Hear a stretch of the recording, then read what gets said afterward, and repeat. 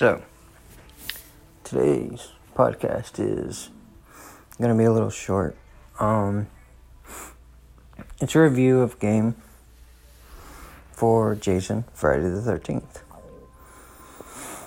I like this game. This game is awesome. It has great graphics. Jason's powers are amazing. You start out if you play as Jason, you get the ability to stalk your prey, which is like sneak up on them and hack them. Or you get the ability to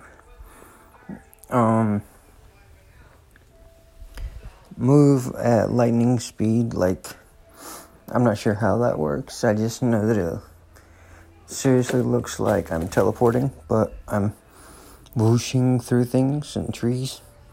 They don't seem to get in the way. And the night vision. That one's my favorite. You can turn on a night vision power and see everybody around you. So they can't see you, but you can see their bloodlines and stuff like that. Like night vision goggles. It's pretty cool. And then you have hold on.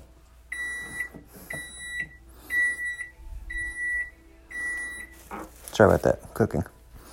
Then you have his weapons, which can vary from an axe to a hatchet to this or that, depending on what you chose for your maiden weapons.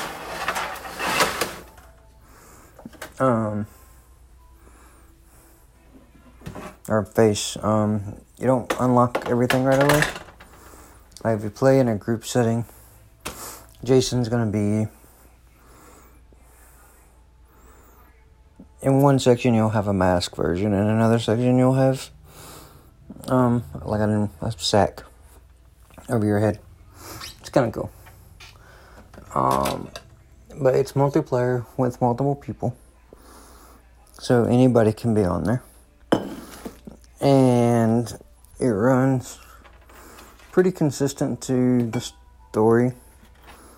And you start out in his little shack, and his mommy's telling him that they'll never accept him, and he needs to kill him, and I think her head's on the platter. It's kind of weird, but she laughs, and you walk out of the building and start stalking people. And then, as the people, you have the ability to hide, divert, move. I think you can lock doors and stuff like that. And it makes it even more creepy, because as Jason, when you enrage Jason after enough successful attacks, Jason can bust the door down. Okay, so you start out with your weapon. It's either a pickaxe or an axe. And you're banging on the door. You're beating on the door. But when you're enraged, that door don't stand a chance. You can bust that shit down. And walk through it like Jason would. Like it ain't even there. It's a piece of plywood. Walls, certain walls. There's knives hidden all over the area that you can pick up and throw. Or obtain and throw. And then there's weapons that the kids can pick up. And firecrackers. I've noticed the firecrackers, kids can throw them to distract you. They automatically have a flashlight. And when they die, apparently firecrackers come off of their body.